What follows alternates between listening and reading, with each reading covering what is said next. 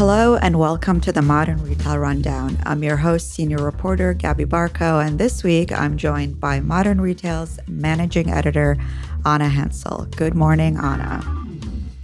Hi, Gabby. How's it going? It's good. It's been such a whirlwind of a week, so we should get into it. I mean, I think the biggest news of the week is, of course, Amazon. That seems very inevitable. Just generally. But Yes. this week in particular, there was the FTC lawsuit along with 17 states against Amazon that we will get into. And after that, we will talk about Target planning to close stores, citing theft problems increasing.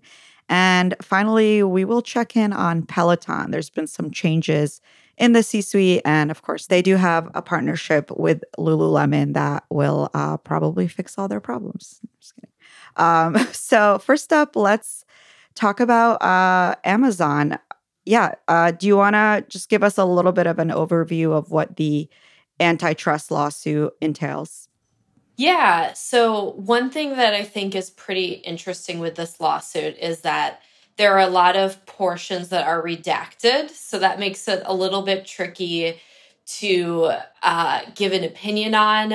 There's certain portions, for example, where the FTC talks about something called Project Nessie, which apparently feeds into the anti-discounting tactics that Amazon implements. But there's no details about what this project is or what it entails.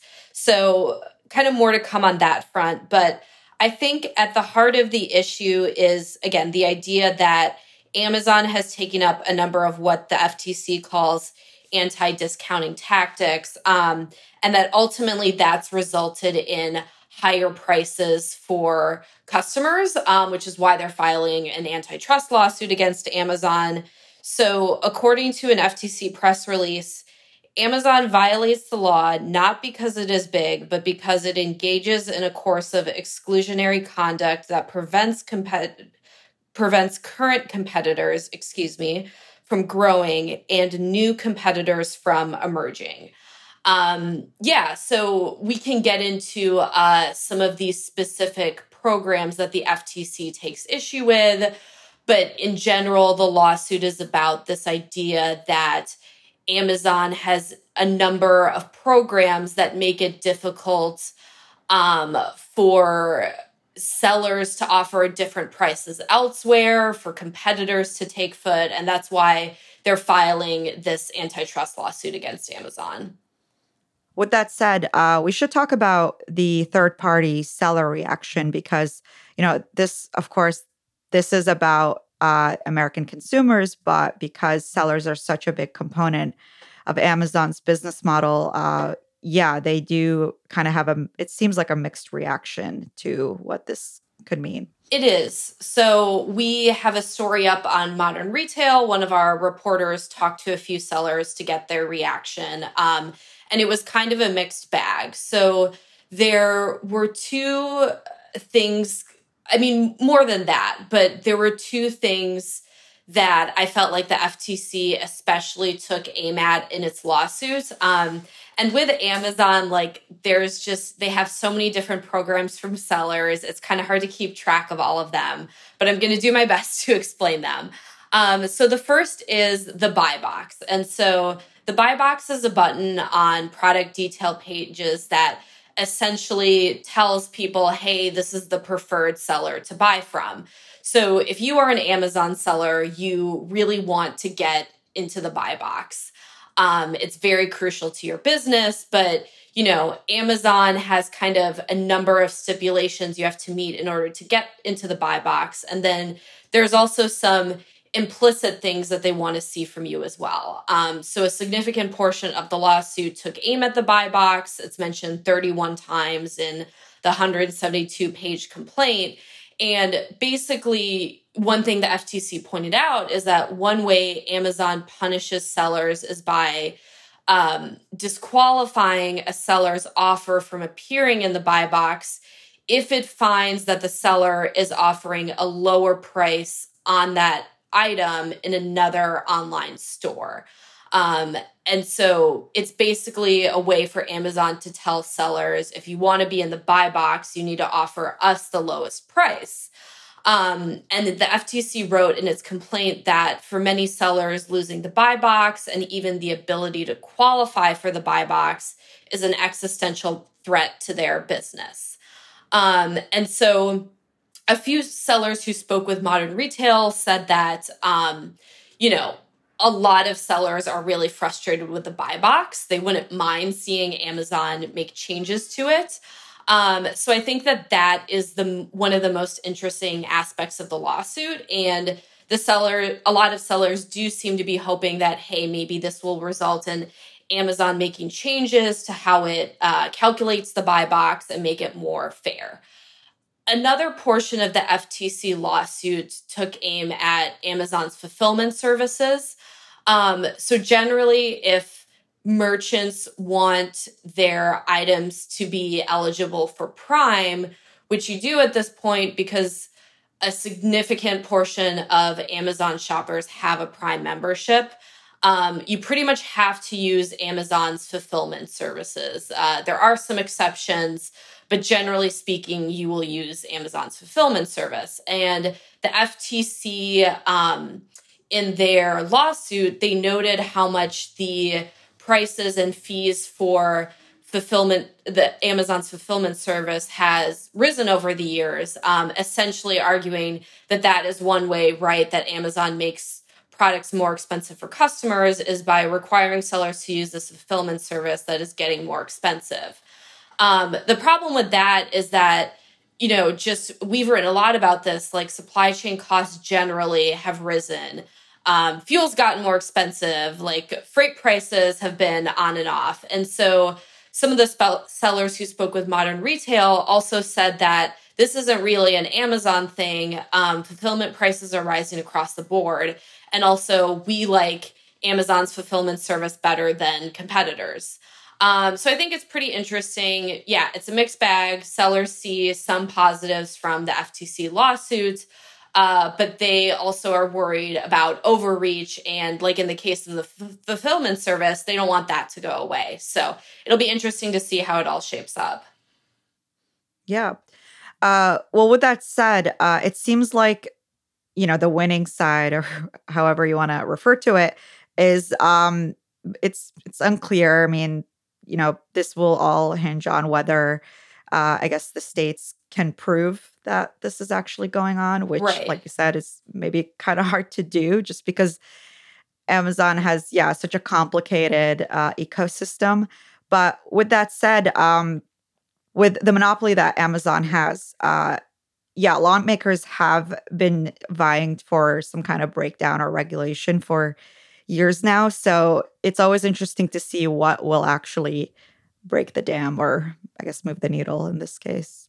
Yeah, I'll be interested to see what happens. I'm a little bit skeptical, honestly, that anything might happen just because these lawsuits take years to drag on.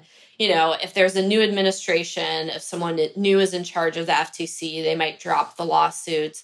But Amazon did make changes to its buy box in Europe after running into issues with the EU antitrust authorities. So, Amazon could still potentially make changes as kind of a panacea. We'll just have to see what happens. All right. Well, next up, we are going to be talking about, retail theft, which is a topic that I think you and I have been, I don't know, kind of maybe not so much hesitant to speak about, but I am kind of cynical of what the retailers say when it comes to, blaming a lot on individual theft in their stores. But this week in particular, Target says it's closing 9 stores around the country due to their business being hurt and to, and I quote, protect employee and customer safety. And this is just the latest example of a retailer that is citing theft as a big contributor to shrink, which is, a problem that's been around for decades. That's not anything new. Right. So thoughts? So I think it was interesting the Target had a very long announcement about why they are closing these stores. And, we took all these steps before deciding to close the stores. But I think what it was short on is specifics on how much it was like, how much these stores were losing from theft, because it's basically, this is an issue where retailers say this is a big issue, but they don't give a lot of specifics on like, oh, this is how much we're losing from theft. This is specifically what's happening. So yeah, I think it caused a lot of questions for just like, if you're just an average consumer reading about this in the news, you're like, is this really a problem? Because these stores are located in major areas like New York, San Francisco, Seattle, and Portland. Obviously, Target has other stores in those cities. So it's like, okay, why are they closing this particular store? Why can't they make it work in this store, but they can make it work in other stores? Like you said, they pointed to employee safety and customer safety as reasons for the closures, but kind of without concrete numbers. We basically just have to take Target's word for it. Yeah. And then over the past, I guess it's been about 2 years since this has ramped up. We've seen Home Depot, Rite Aid, Walmart, pretty much any of the big box stores say that this is really contributing to their bottom line, or hurting their bottom line, I should say. And it's become a $100 billion problem, I think was the last figure they mentioned. But this week, just the timing wise, was interesting because NRF came out with a study that says theft hasn't really increased that much over the years. Maybe, I guess, coverage of it has probably been, like I've said before, pretty breathless, and that makes it maybe appear to be a lot higher than previous years. But yeah, I think the data shows that that's not really the case. But again, we should break it down. I think because theft is counted as part of overall shrink in retail, it is very hard for a retailer to or it's hard for us to see the breakdown of that could really mean anything. I mean, it could be like damaged goods. It could be even employee theft. It could be, just anything that is not sold. So in that case, I think it is interesting that this is still kind of making headlines. Yeah, absolutely. So like you said, kind of the difficult part of trying to gauge how much customer theft is an issue for retailers is due to the fact that they envelop it into shrink, and shrink accounts for a number of different things. So shrink generally is becoming a bigger issue. I mean, Target has said it expects to lose $500 million more this year compared to last year from shrink. But yeah, shrink encompasses a number of different things. So the NRF surveys retailers annually about shrink. And one thing that is important to note is, according to the NRF survey, the average rate of shrink represents about 1.6% of sales. So yeah, I mean, to your point, Gabby, theft is increasing, or losses from theft is increasing, but it's still a very small percentage of sales. So I think that kind of feeds into the fear mongering a little bit when people are like, here, oh my gosh, Target's going to lose $500 million more this year due to shrink. That's an insane number. It is a very big number, but Target also does billions of dollars in sales each year. So relatively speaking, that's still a small percentage of their sales. And then the other tricky thing is that there are three things that encompass shrink. So one is theft from customers. The other is theft from employees. And then the other 27% is just generally due to errors. So basically, the retailer lost or misplaced the merchandise. And so NRF surveyed retailers, and they said about 36% of shrink comes from customer theft. Another 29% comes from employee theft. And then the other 27%, again, just generally comes from errors. So yeah, it's, if shrink is increasing, it could be due to a number of factors. retailers like Target say shrink is increasing specifically due to customer theft. But again, we just kind of have to take their word for it. We should mention I thought this was interesting, but there's been some kind of like takebacks about complaints. I thought this quote was really interesting from earlier this year. Walgreens, which was, I believe, one of the earlier examples of a retailer kind of, complaining about it and wanting, law enforcement to step in. So earlier this year, their CFO said that maybe we cried too much and they overstated the problem. And so I think their shrink stabilized back to about 2.5% from 3.5%. So, over the year. So maybe, again, that could have been really due to a lot of things, including theft. But it's, again, for us, it's hard to tell. I kind of want to ask you a little bit about this just because it's a topic I find really fascinating. Some of the solutions, I guess we should say, that some of the retailers have taken, the glass cases, the locked products has become kind of a prominent symbol of all of this, I guess. And so, if it's such a, I don't know. I mean, if that's not helping, then it's like, well, what is the solution? If they can't protect their own merchandise. Right. Yeah, like you said, especially in New York, it's if you go into a Walgreens, a CVS, a Target, so much merchandise now is locked up behind glass cases. And so, yeah, it's interesting. Like if you look at Target's press release, they've said, we've used a number of theft deterrent tactics. And basically that means locking up products behind these glass cases. And the issue with that is just that I feel like it also discourages people from buying stuff. I've done this many times. I've seen people on social media say they do this. If I go into a Target and I need to buy 5 things and all 5 of them are locked behind different cases and I have to get a different employee each time to unlock it, I'm probably not going to buy all of those 5 things. I might just be like, okay, these are the 2 biggest things I need, and the rest of the stuff I'm going to order on Amazon. So I think it's going to continue to be a huge issue for retailers. They have to figure out a better way to do this. I think people are going to continue to be skeptical of how big of a problem is this if they don't give some more concrete numbers behind why this is, how big of an issue this is, and if they don't find better ways to deal with this besides, essentially they're dealing with it by making it harder for the customer, and that's not going to be good in the long run. Right. And I guess continuing to close stores doesn't seem like a feasible one either. So I think we'll probably see some kind of turning point pretty soon with this. So next up, let's talk about Peloton. There's been a lot going on, I think specifically in the last few months.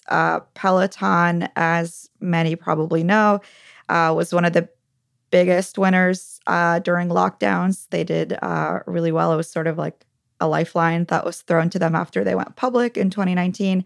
But this past few months, they've had a lot of shakeups due to, tied to, I guess you could say, declining revenue, subscribers, and whatnot. So most recently, their co-founder and chief product officer, Tom Cortese, is stepping down in November. This is not the first executive shakeup last year. They also had their CEO leave. So, what do you make of all of this, Anna? Yeah, to me, it means Peloton is still in trouble. That's the takeaway. Interestingly, the chief product officer will be replaced by this guy called Nick Caldwell, whose previous experience includes Google and Reddit. So I find it interesting, at least his most recent experience isn't in hardware. And I wonder if that means it's a signal that Peloton is going to focus more on content. That's just me speculating here. I don't have any hard proof about that. But of course, the biggest issue that Peloton has run into is they saw a huge level of demand during the pandemic when nobody could go to gyms. Peloton thought, this is great. This is going to last forever, or maybe not forever, but they thought it would last longer than it actually did. They responded by hiring a bunch, by producing a lot more inventory, by buying a manufacturer. And then demand really started to slow. And so Peloton has basically been trying to right-size its business since then. They offloaded this manufacturing business they bought. They tried to cut manufacturing contracts because they were left with too many product, essentially. Executives have left. There's been multiple rounds of layoffs. So I don't know. I don't think necessarily things have stabilized for Peloton, but I don't know if things are still moving in the right direction. I mean, during the most recent quarter, subscriber numbers still fell. So it'll be interesting to see what happened. You know, with executive changes, it kind of takes time for the new person to come in and implement their vision. So I think it'll be still kind of a few quarters before we see like how their new chief product officer, what direction he decides to take the company in. Yeah. And I think your hunch about focusing more on digital and less on hardware is probably true because around May, they did rebrand into, I guess, like this sort of more than a bike company. They're really honing in and promoting their digital fitness, their app to kind of, target more than just the product bike treadmill owners at home to kind of expand that customer base. So that's probably going to continue in that direction, which I guess makes sense if you're hiring software execs. And then with that, actually, this week was another step in that direction. They announced a partnership with Lululemon for the next 5 years. And this one is particularly interesting for those of us. We covered this space pretty heavily in 2020, where Lululemon was all in on Mirror. They paid, was it $500 million? Yes. I think. Yeah. For that company. And it looks like they're, I guess, switching teams this year. What's that about? So it feels like Peloton and Lululemon are looking to each other to help solve their problems. So with Peloton, like you said, they are trying to position themselves as more than just a bike company. And so with that, they also sell apparel. They have, again, you can just get a subscription to their fitness app where you get access to a greater variety of workout classes beyond just the cycling class. So with that, I mean, I know they've just continued to strike more deals with more types of companies. I know recently they've actually said they're going to try to target colleges more and offer students access to things like discounts on their app or on apparel. And then on the flip side, it feels like Lululemon is trying to get out of that area. So they acquired Mirror in 2020 at the height of everyone buying fitness devices instead of going to the gym.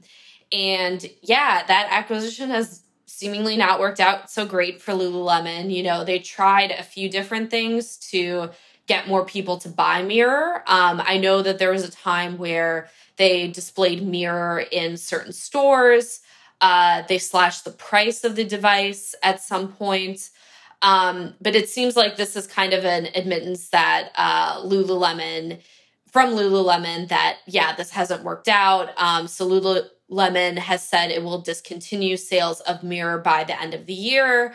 At one point, they were considering, there was a report from CNBC in April that Lululemon was trying to sell Mirror, including to other connected fitness startups like Hydro, but it appears that didn't pan out. And I also think what's interesting is that Lululemon even is, you know, for a while they were trying to create their own workout classes too for the Mirror device. And this is just a sign that they're like, it's not even worth it for us to get into online workout classes. We're just going to outsource this to Peloton.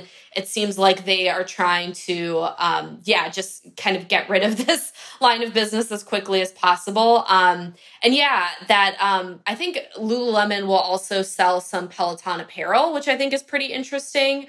Again, it's just a concession that they wanted to get out of this business as quickly as possible, that they were willing to sell apparel from another company too as part of a deal to offer their digital content.